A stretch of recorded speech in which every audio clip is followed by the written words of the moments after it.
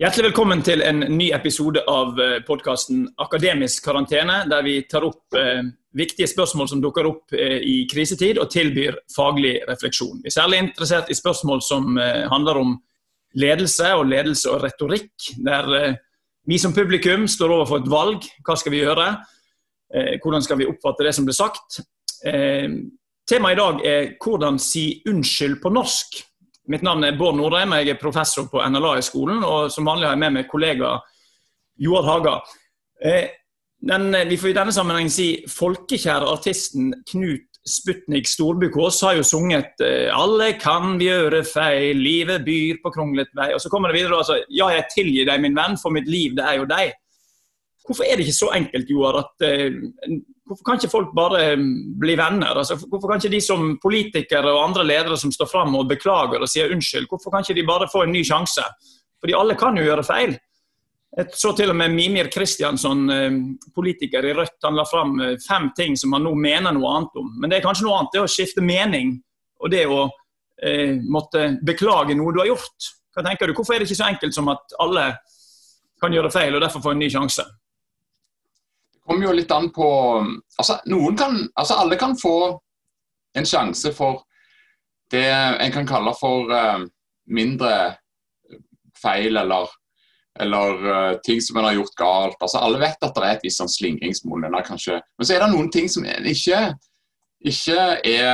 kan gjøre feil på. Altså, jeg synes det er veldig et nyttig sånt skille der er den katolske kirkes sondring mellom dødssynder og timelige synder. Og timelige synder, det er sånn som det du går og skrifter for og sånt. Men hvis du gjør en dødssynd, da har du brutt relasjonen til den du står overfor, nemlig Gud selv. Og da, hvis den har gjort en dødssynd, da er det ikke tilgivelse for det, fordi at det eksisterer, altså den relasjonen som skulle være på en måte binde dette sammen, den er opphørt. Ja. Og det skjer på bestemte steder også i våre liv. Altså, det er ting som vi ikke kan tilgi, i hvert fall ikke på vanlig vis da. Nei, i hvert fall, en ting er den tilgivelsen som kanskje skjer på et personlig, individuelt plan, men mange av disse som står frem og beklager, de har jo også en relasjon til det store publikum i kraft at de representerer noe, og er avhengig av den tilliten som da er til der. Og hvis vi tar et eksempel som har vært fremme mye de senere årene, så er Trond Giske. Måtte i 2017 beklage, i desember 2017, i forbindelse med MeToo, at han hadde opptrådt på en måte som da var beklagelig. Han beklaget sterkt, og han sa at det var hans ansvar å bidra til at ingen opplevde han sånn da. Så har problemet vært at det dukket opp stadig nye anklager. Så skulle han bli valgt da i august 2020 til leder i Trøndelag Arbeiderparti, og helt sånn ble det jo ikke. Og måtte da holde en slags avskjedstale, der han sa vi er ved veis ende nå, og det er ingen som kan gjøre krav på å ha et verb av den typen. Og AUF gikk da ut under denne talen. Ja. Men hva er det som gjør at Trond Giske ikke kan restaureres, for å si det på den måten? Altså, hvorfor er det noe med de norske forventningene til hvordan den skal fremstå angrende? Er det noe med det han har gjort? Er det noe med det? Altså, hva tenker du? Hva er dette her? Ja, jeg tror han har begått en dødssynd. Ja. Altså, det å være kjent i miljøet som en som tafser på unge kvinner, når MeToo-bølgen kommer, da må du, det går ikke, rett og slett. Nei. Så jeg tror altså at det har litt også med måten altså, som dette er skrudd inn på, rent sånn dramaturgisk. Altså, han har hatt en høy profil på det ene og det andre, og er en veldig flink politiker, men han trenger også tillit, og han også må ha, så å si, folk må kunne stole på at når de stemmer inn han, eller når de stemmer på han, så stemmer de på noe som de på en måte kan la seg representere med. Så det er egentlig ikke snakk om tilgivelse restaurering, så sier det en personlig relasjon, for det kan godt være at han kan ha. Men det er snakk om han kan bli tilgitt på et politisk plan. Og der stilles det andre krav. Det er noen ting en kan gjøre i politikken som en kan si at ja, dette var galt, dette gjorde jeg feil, jeg går i meg selv og jeg angrer og så videre. Men det er ting du ikke kan. Men jeg synes det er litt interessant å sammenligne Giske, hva skal vi si, fortellingen, eller det fra 2017 og frem til nå, med noe som skjedde for over 10 år siden, altså når Gerd Liv Valla måtte gå som LO-leder, så var jo oppfatningen var da at den første unnskyldningen som hun ga til Ingunn Yssen, som da hadde vært internasjonal sekretær i LO, anklaget Valla for å ydmyke hun og mobbe og trakassere henne. Og da gikk Valla i forsvar og kalte inn til en pressekonferanse samme dag og anklaget Yssen for fravær og i det hele tatt, sant?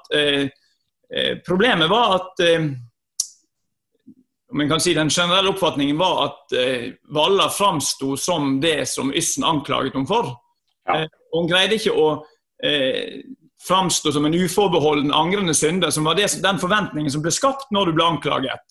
Sant? Og noe av det samme når Trond Giske talte i august 2020, da han avsluttet, så var det også sånn, unnskyldningen står ved lag, men så kan han ikke dy seg for å ikke komme med noen litt mer, hva skal vi si, jeg vil ikke si det selvmedlidende, men selvforsvarselementer i talen, som da, for det er en slags konvensjon her hos publikum, at når du anklager for noe, så skal du på en eller annen måte legge det skikkelig flat. Ja, tilstrekkelig flat. Ja, tilstrekkelig flat for at denne angeren skal bli oppfattet som autentisk.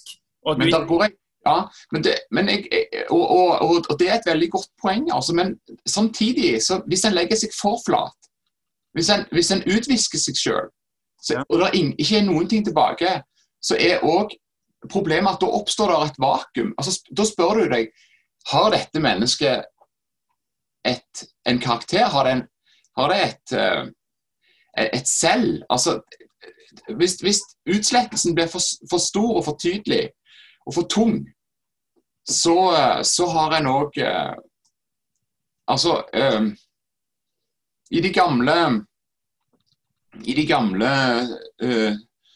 salmene som handler om synd og anger og bot og sånt, så er allikevel den angrende er klar over at han har syndet. Altså, det vil si at det er en del av hans selv, eller henne selv, som på en måte ser på dette og kan bedømme, ja, dette gjorde jeg feil.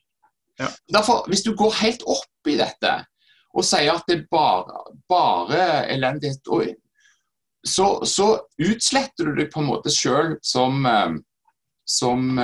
moralsk person, og det er også alvorlig. Men altså ja, absolutt, og det er klart det er jo etoset her til den talene som er i spill, sant? Altså, kan vi ha tillit til denne karakteren? Men både hos Valla og hos Giske så har jo du i beklagelsen så dukker det opp en fristelse til å si, jo, det er kanskje noe her, men det er ikke helt slik. Altså,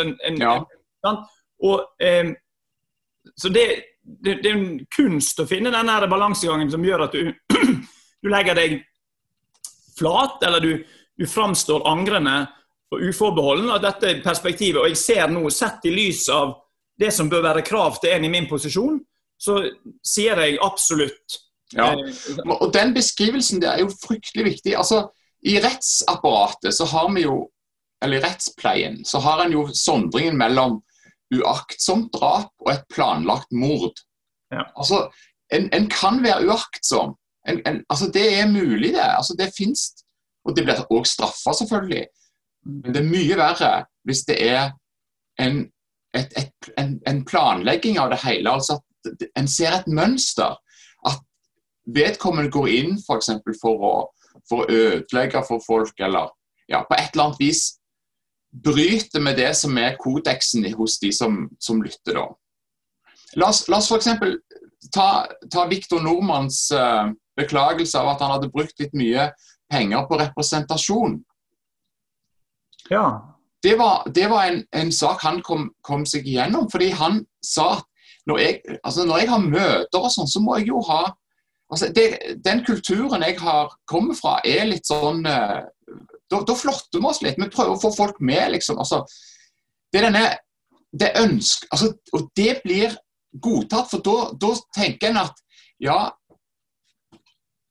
og når han i tillegg da vil betale tilbake, så skjønner en at, ja, dette mennesket klar for å ta til seg det, han vil lære rett og slett. Ja, og det kanskje, altså da vi inne med et annet element, altså en ting angeren, sant? Altså det å framstå her du framstår angrende både i de ordene du bruker, men også tenker jeg her det helt avgjørende, ser du for oppegående ut og liksom for fresh ut, liksom sånn, hva kjipt dette sant? Så det jo få som tror at du faktisk pines av anger. Men det du beskriver her jo også et element av bot, sant? At du du vil gjøre opp for deg. Altså, hvis vi da går til noen andre norske unnskyldninger i siste tid, så vi skal bruke litt mer tid på det, men altså Petter... Kan vi bryte inn det? Ja. Det du sier der altså, så viktig. Noe av grunnen, tror jeg, at Trond Giske må mislykkes, rett og slett noe særnorsk, nemlig at når han unnskylder seg, så han for veltalende. Ja. Altså litt stotring hadde vært, altså da tenker jeg at oppgjennom i Hedmark eller i AP-bastionene i Nord-Norge, så hadde de kanskje nikket at dette et angrende menneske. Akkurat det du sier der. Altså tegner på anger og bot. Altså, når du framstår litt sånn kjekk. Ja. Du må ikke være for opprett. Ja. Altså, for å si det sånn da, helt konkret i Petter Northug, en annen trønder, nå det ikke bare trøndere som sier unnskyld i Norge, men det mye trøndere. Det veldig sjelden faktisk.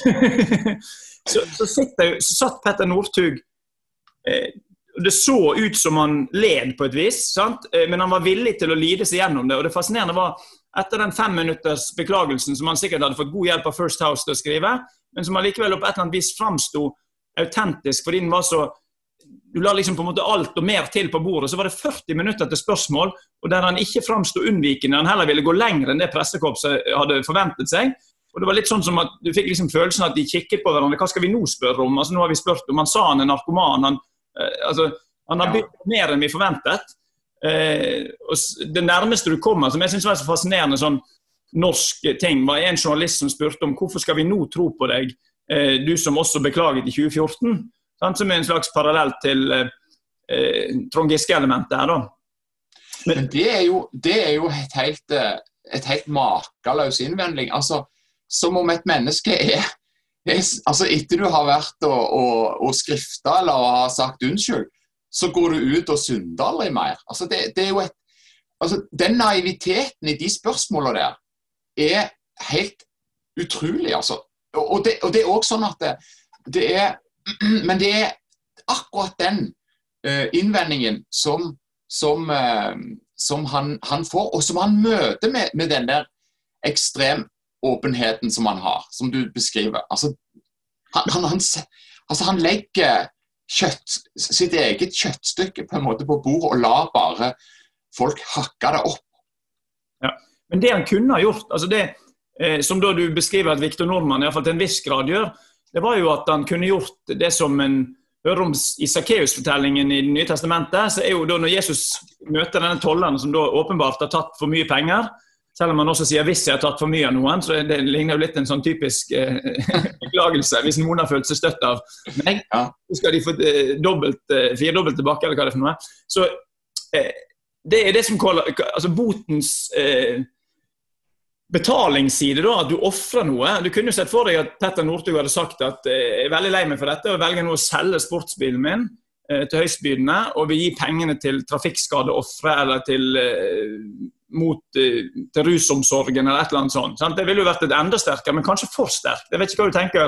Sant? Altså, når det passende med den type bot som også har et økonomisk eller sånn betalingselement i seg? Ja, det et veldig godt spørsmål. Jeg tror det en dobbelthet her som alle bør være klar over, og det at når du da framstår som Altså som denne tangen da, som har lovt at han skal gi vekk hele sin formue på slutten av livet, sant? Eller han vedgår å fratre fra dette fondet, hedgefondet sitt, og sette alle milliardene sine i banken. Altså, hvis han tror at vanlige folk oppfatter det som en stor botsgjerning, da tror jeg han må tro om igjen. Og det det, altså vanlige folk forstår hva ting verdt. Og hvis Petter Northug selger bilen, så kjøper han vel bare en ny i morgen. Nettopp. Altså, faren med, altså poenget mitt at det når du står frem og så skal være en donor i en sånn situasjon, ja. Så må du i hvert fall tenke på at du må ikke ta ut den moralske fordelen det for tidlig. Altså ikke gjør det mens du står der, ja, jeg skal jammen meg, altså, eller, fordi altså, det har noe med at angermomentet må vare litt, rett og slett. Ja, og det nesten som du må slå deg selv moralsk og økonomisk konkurs. Ja. Ja, sant? Altså, du må være et konkursbo, og så kan en eventuelt tro på en skikkelig oppreisningshistorie, men hvis du liksom selger en liten ring, sant? Og så sier liksom sånn, så vil jo ikke folk tenke at det altså, det må være et element av lidelse hvis du innfører bot da, i det hele tatt, tenker jeg. Ja, men vansken tror jeg ligger på egentlig at dette et tegn. Det et tegn, ja. Men hvis folk får en oppfatning av at det tegnet var i grunnen veldig sånn rigget, og det var, altså, dette med moral veldig, altså det en veldig vanskelig sak det i det norske samfunn, og nordmenn lært opp til å være skeptiske til monastisk kultur, eller munker som kler seg i ydmykhetsklær, for altså dette har jo alle skrevet om hvordan folk skryter av at de så ydmyke. Og det jo det problemet som alle har, som skal fremstå som gode, eller hvor godt skal en angre? Altså, ja. Men altså, i forhold til det norske, og dette kanskje ikke så typisk norsk, men jeg synes det fascinerende denne måten, altså den rollen familien eller nære venner spiller når du da skal prøve å i en beklagelse ta vare på ditt eget etos. Altså både Gerd Liv Valla i sin avskjedstale, lang avskjedstale, lengre enn Trond Giske sin, og Trond Giske, de henviser til, altså Trond Giske omtaler noen i salen med fornavn og takker liksom sånn rundt forbi, sant? Altså sånn, markerer sånne intimitetsrelasjoner, og tilsvarende så beskriver Gerd Liv Valla hvordan hun i den siste tiden har fått hjemmestrikkede votter, sokker og pulsvarmere fra folk som da vil støtte henne. Og det som varmet aller mest av alle de hyggelige SMS-ene hun fikk, når hun da ble kjent at hun skulle gå av, var kontorsjef Kåre Myrvold, som gikk av for 1 år siden med AFP, og hadde jobbet sammen med han i 9 år. Og han skrev til meg i går: «Jeg kjenner deg, Gerd Liv Valla, som sterk og krevende, men som en åpen og lyttende leder. Det satte jeg pris på.» Altså, du får disse altså, hvordan en bruker da folk som altså, den nære krets, og senere da enda mer familien, sant? Det bruker Trond Giske Gerd Liv Valla bruker det argumentet at jeg mor selv. Hun får kastet mot seg at hun ikke hadde gledet seg tilstrekkelig over en som hadde fått barn i staben, men hvordan kan en anklage meg for det? Jeg mor selv og har en datter. Og Petter Northug skal tilbake igjen til, altså nå, boten den skal nå skje på en måte i det løgnede rom med familien i Trøndelag, sant? Altså nå skal en bryte opp fra Babylon, eller hva det for noe, fra Aker Brygge, fra det som den bortkomne sønn, sant? Som skal ut og sitter i grisebingen, og nå på vei tilbake igjen til faderhuset i Trøndelag. Ja,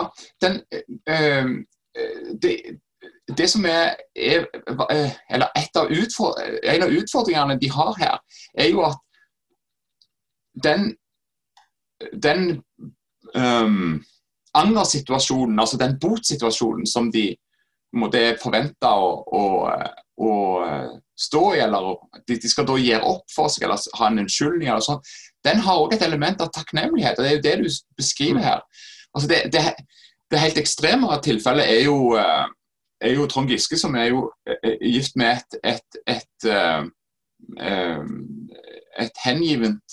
en hengiven kvinne som alle kvinner som jeg har snakket med, sier at han aner ikke hvor heldig han Ok. Altså, og det jo et, men poenget jo at det synes jeg noe av det beste med hans agering, at det et asset, altså det en ting som, altså se, hun hodestupsforelsket, vi har en familie her, og det lykke, og det alt det fint, og det jeg sa, så dette betyr egentlig ikke så mye for meg. Det var jo noe av det som han sa i denne avskjedstalen da. Og det litt elegant, altså. Det må jeg bare få si til Trond Giske, altså.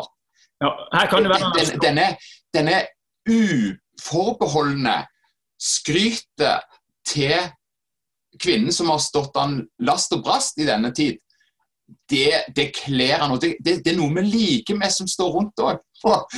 Ja. Men det kan jo være, altså, det kan jo være han har stjålet litt fra Bill Clinton, han 17. august 1998 avsluttet sin apologi etter Monica Lewinsky-affæren med å si at han nå skulle gå til de han måtte, jeg tror det var en sånn make things right with, som var his God og hans familie. Ja. Det kan jo være at Hillary Clinton hadde en annen utstråling enn hadde en... Ja, kanskje, men det klart at det han sier nå at nå står oppgavene foran, og nå skal han leve i tråd med den karakter som vi håpte han hadde. Altså vi som lyttere. Men det som Trond Giske gjør, at han sier at jeg har fått noe som jeg ikke fortjener. Ja. Og det tror jeg appellerer særlig sterkt til menn da. Altså fordi det en slags uskreven lov blant menn at der altså rent historisk så tror jeg at menn har en litt større forståelse for at rett og slett så ting urettferdig fordelt i denne verden. Og det kan du enten da angripe med å peke på urettferdighet, men det jo et element av takknemlighet da, som mulig da, i denne situasjonen. Ja, og det interessante her i forhold til sånne beklagelser jo at du kobler deg selv på noe som større, og som det knyttet positive moralske forventninger til, som en familie som fungerer på sitt beste. Sant? Altså, du sier, nå skal jeg dit til det stedet som kan gjøre meg hel. Liksom det sjelden en bruker det uttrykket, men det jo det som ligger bak en sånn restaureringsinvitasjon, der en tror, altså, vi kan jo nesten se for oss Petter Northug som nå dypt inne i skogen og gjør bot på en måte da, med hogger ved gjør han sikkert, og, sant? Altså, vi ser for oss sånne enkle norske ting, sant? Det back to the roots på en måte. Ja. Men det interessant også om det et kjønnsperspektiv også her, altså om det sånn at for menn det en annen måte å si unnskyld på enn for kvinner. Altså det kan altså de anklagene som kom mot Gerd Liv Valla jo også litt vanskelig fordi de politisk farget, ikke sant? Altså det to fraksjoner i Arbeiderpartiet eller i Arbeiderbevegelsen, og hun hører til venstresiden. Så det også inne i bildet, og spørsmålet hvordan forhandler du da mellom det personlige nivået og det politiske nivået? Det ikke lett, for du representerer det politiske, men du samtidig et menneske som på en måte må ikle det biografiske materialet altså som vi alle befengt med. Her jo to interessante eksempel, tenker jeg. Det ene Trude Drevland, ordfører i Bergen, som måtte gå av etter en korrupsjonsanklage om en påkostet tur i forbindelse med skipsdåpen av Viking Star, altså i Bergen, det var 2015. Og der hun i beklagelsen, altså hun beklaget sterkt og var lei seg, men tok utgangspunkt i at politikk for vanlige mennesker, hun et vanlig menneske, og da vi litt sånn tilbake til at alle kan gjøre feil, og skal det ikke være rom for dette. Og hvis vi ser på en annen beklagelse ved en avgang, var når Åslaug Haga annonserte sin avgang som olje- og energiminister og som leder av Senterpartiet 19. juni 2008. Det var veldig ryddig da, altså det var sånn Jeg har kalt inn til pressekonferanse I dag og gjør følgende kjent. Jeg går av som statsråd, jeg går av som partileder, og det er styrt av hensyn til egen helse, så det jo, men så sier hun da at mitt helt vanlige levde liv nådde ikke opp til forventningene. For da hun var anklaget for skatt I tilknytning til utleie til privat bolig. Hun sier at det kan tenkes vi likevel har gjort feil, selv om vi samvittighetsfullt har fylt ut og signert våre selvangivelser. Hun har ikke noe lenger helse og styrke til dette. Så det jo et sånt interessant moment. Her det jo mer sånn jeg vedgår med dette. Jeg var et vanlig menneske og strakk ikke til. Men det ingen av de som sier at de har gjort grove feil. Nei, det ikke det. Sant? Og jeg har aldri hørt så langt jeg kan minnes, en offentlig kvinne som har vedgått grove karakterbrudd. Jeg har aldri vært... Og det sjelden da når det gjelder menn. Og derfor ser denne Petter Northug-historien, altså den en helt egenartig sak. Men det klart, han idrettsmann, han driver for seg selv. Alle de andre jo innvevd I sosiale strukturer der det bestemte forventninger, ikke bare hos publikum, men også så å si på bakrommet. Altså, du må på... Ja. Og det nærmeste du kan komme selvfølgelig at han forretningsmann og Northug-brand og alt dette her, og at sykkel...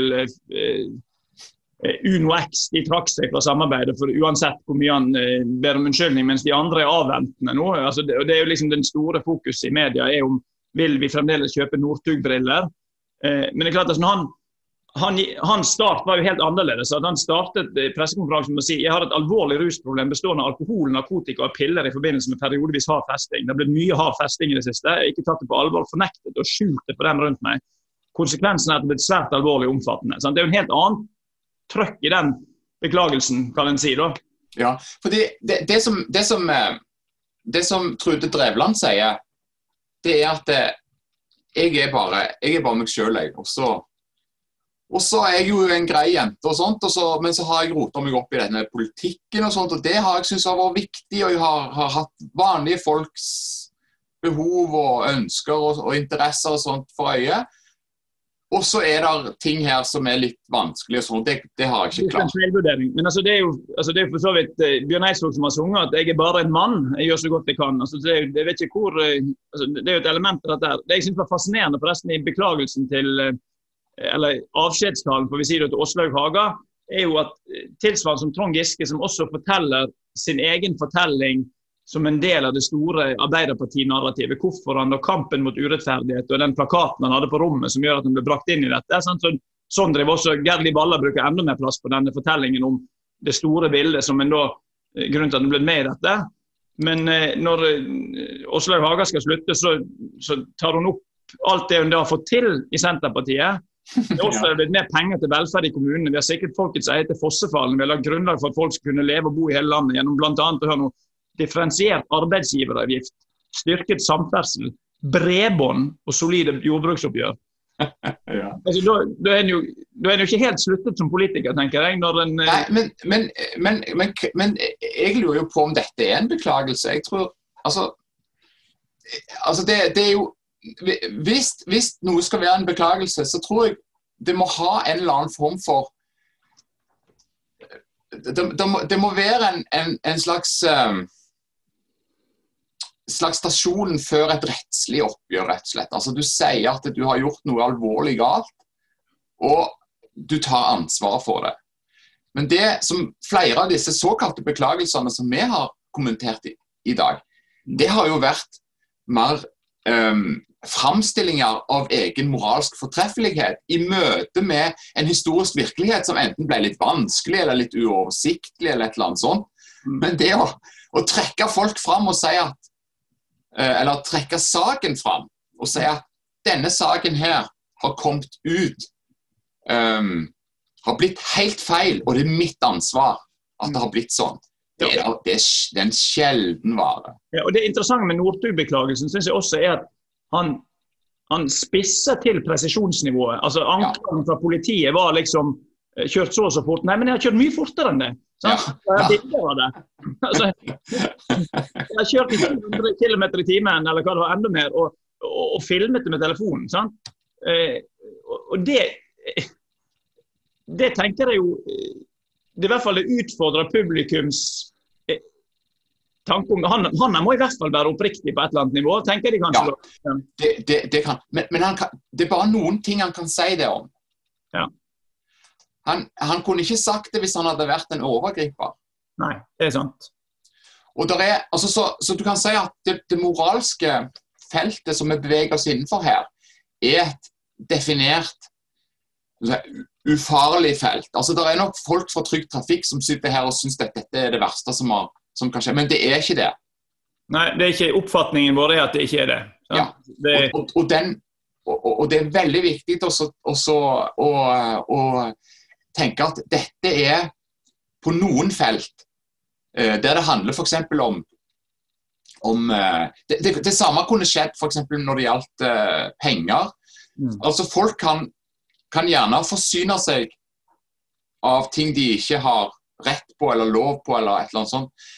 Men de kan ikke gjøre det på en måte som fullstendig ødelegger deres egen moralske integritet. Nei. Og det som Northug beskriver, altså, har festing, det jo et ungdomsfenomen. Det jo det russen driver med. Eller fadderuken. Hver vår før, eller fadderuken, ja, I studentmiljøet. Altså, dette jo en årlig foreteelse. Det jo noe nordmenn ønsker å gjøre. Så det jo ikke... Altså, men vi må jo også huske på ja, hva det som blir beklagt. Ja, og vi får en slags element av medlidenhet. Vi ønsker for at når han kan bli voksen, at han kan falle til ro og kanskje finne noen å dele liv med og få barn. Sant? Altså, Ja. Dette den ungdommen som vi har heiet fram.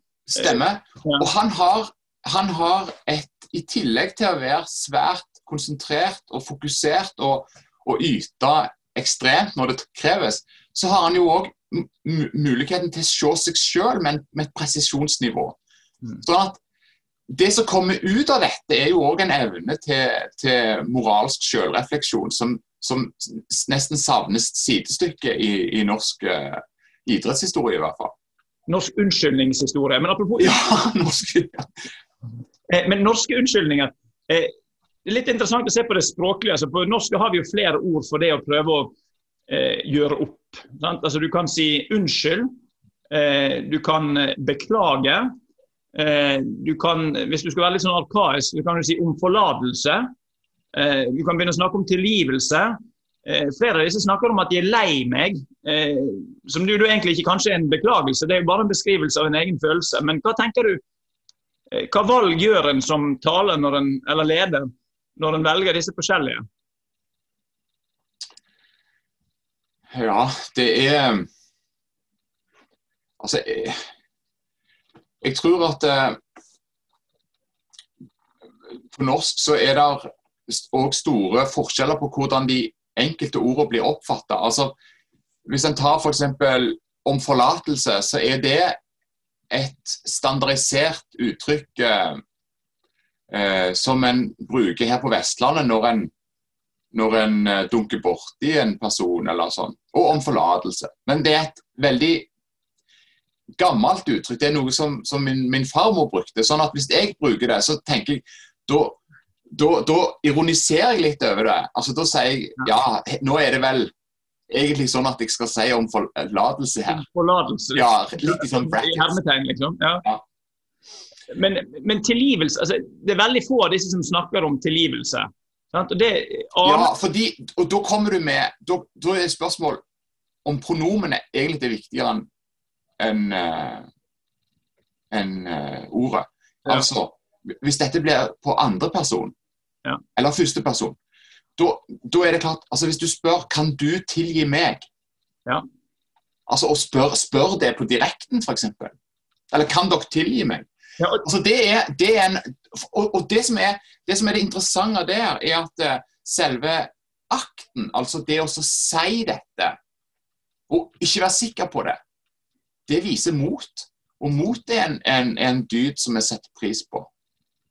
Men det jo på en måte, altså det jo krukset eller dilemmaet ved en sånn apologi, som da en aner at mange egentlig prøver å unngå, det at det åpent. Altså publikum, som da den du egentlig, det jo ikke Gud du står framfor i egentlig forstand, men altså publikum som du da byr deg framfor, hva vil de si? Vil de tilgi eller oppfatte dette som en beklagelse som troverdig, og som en da kan si, vi tror deg, vi villige til å gi deg tillit på nytt, kanskje ikke nå, men om en uke, om et år.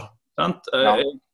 Og det jo det, altså det jo det vanskelige, du kan ikke kontrollere den reaksjonen på publikum. Og hvis jeg skal gå riktig langt inn i begrepet, så kan en jo peke på de problemene som kanskje en av de mest interessante britiske forfattere, altså Ian McEwan, stod overfor når han skrev boka Atonement, som ble film da for 10-15 år siden. Altså, hvordan gjør du opp for noe som umulig å gjøre opp for? Altså, hva så... Og da altså hans svar, eller hovedpersonen i Atonement, da, som gjorde en ting, altså hun kom med en løgn som ble en tragedie for to. Det å fortelle deres historie igjen, altså det å så å si holde minnet ved like. Og det jo ofte sånn vi gjør når folk eller folkegrupper har blitt utsatt for ekstrem urettferdighet eller trakassering eller sånn. Vi lager minnesmerker. Ja. Altså, en ting altså det vi stort sett har vært innom nå, folk som har sagt unnskyld eller beklaget, eller sagt at de lei seg på vegne av noe som de selv har gjort, men som da har i større eller mindre grad utfordret den rollen eller den representasjonen de har. Men så har vi også det tilfellet der det organisasjonen du leder som har noe å beklage. Og en ting hvis det ligger i fortiden, da det enda vanskeligere. Altså, da kan du få en type surrogatapologi, altså du må på en måte, det forventet at den norske stat skal beklage på vegne av noe som skjedde for 40, 100, 50, 200 år siden, og hvordan skal det se ut? Fordi hvem kan holdes egentlig ansvarlig for det? Men mer konkret, altså Hurtigrute-toppsjefen Daniel Sheldon, han måtte jo da beklage etter dette koronautbruddet på Hurtigruten, og da sa han at i pressemeldingen at det var avdekket flere brudd på interne rutiner og så videre på MS Roald Amundsen, og selskapet beklaget at det hadde sviktet, og nå engasjert tidligere Veritas, altså DNV GL, for en med at det ikke var hans spionsiktede der i DNV GL som var engasjert, til å gjennomføre en full ekstern gransking. Og så sier han, vi har gjort feil, og vi har sviktet i denne saken. Vi mente vi var klare, altså til å seile, men det har vært avvik fra prosedyrer, og det har ikke gått godt nok. Det har skapt en krevende og alvorlig situasjon. Til våre gjester, ansatte, alle som glade i Hurtigruten, vil jeg beklage dette.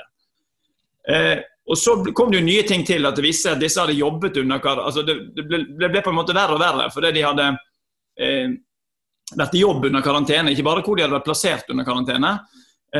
Og da var det et intervju som jeg tenker typisk for en sånn presset situasjon. Altså han skulle møte pressen i Tromsø, og står da ved en bil, og dette intervjuet ble avbrutt etter 3-4 minutter, der han unnskyldende sier, jeg husker ikke om det var kommunikasjonssjefen eller noen som sa at nå må du gå.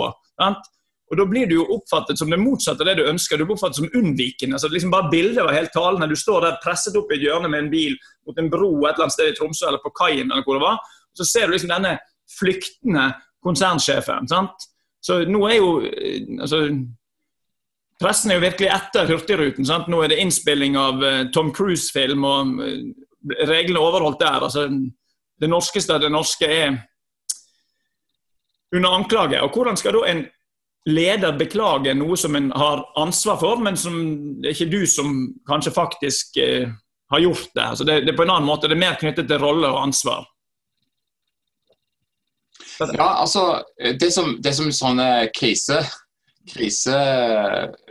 kommunikasjonsfolk, altså de som skal rådgi ledere i sånne kommunikasjonskriser, sier jo alltid at de må ta regien. Ja. Altså, det jo det å være, med en gang du blir passiv og liksom må forsvare deg mot anklager, fordi det rulles opp ting, det et problem. Ja, du blir løpende etter å dekke over og si liksom, Ja. vi skulle liksom sånn, det burde vi nok sett, men vi er på ballen, liksom. Ja, men så det beste er jo å være sin egen anklager da, for da får du kontroll på dette. Og det kan vi ikke si at han lyktes i Nei. veldig stor grad, for å si det sånn. Nei, altså,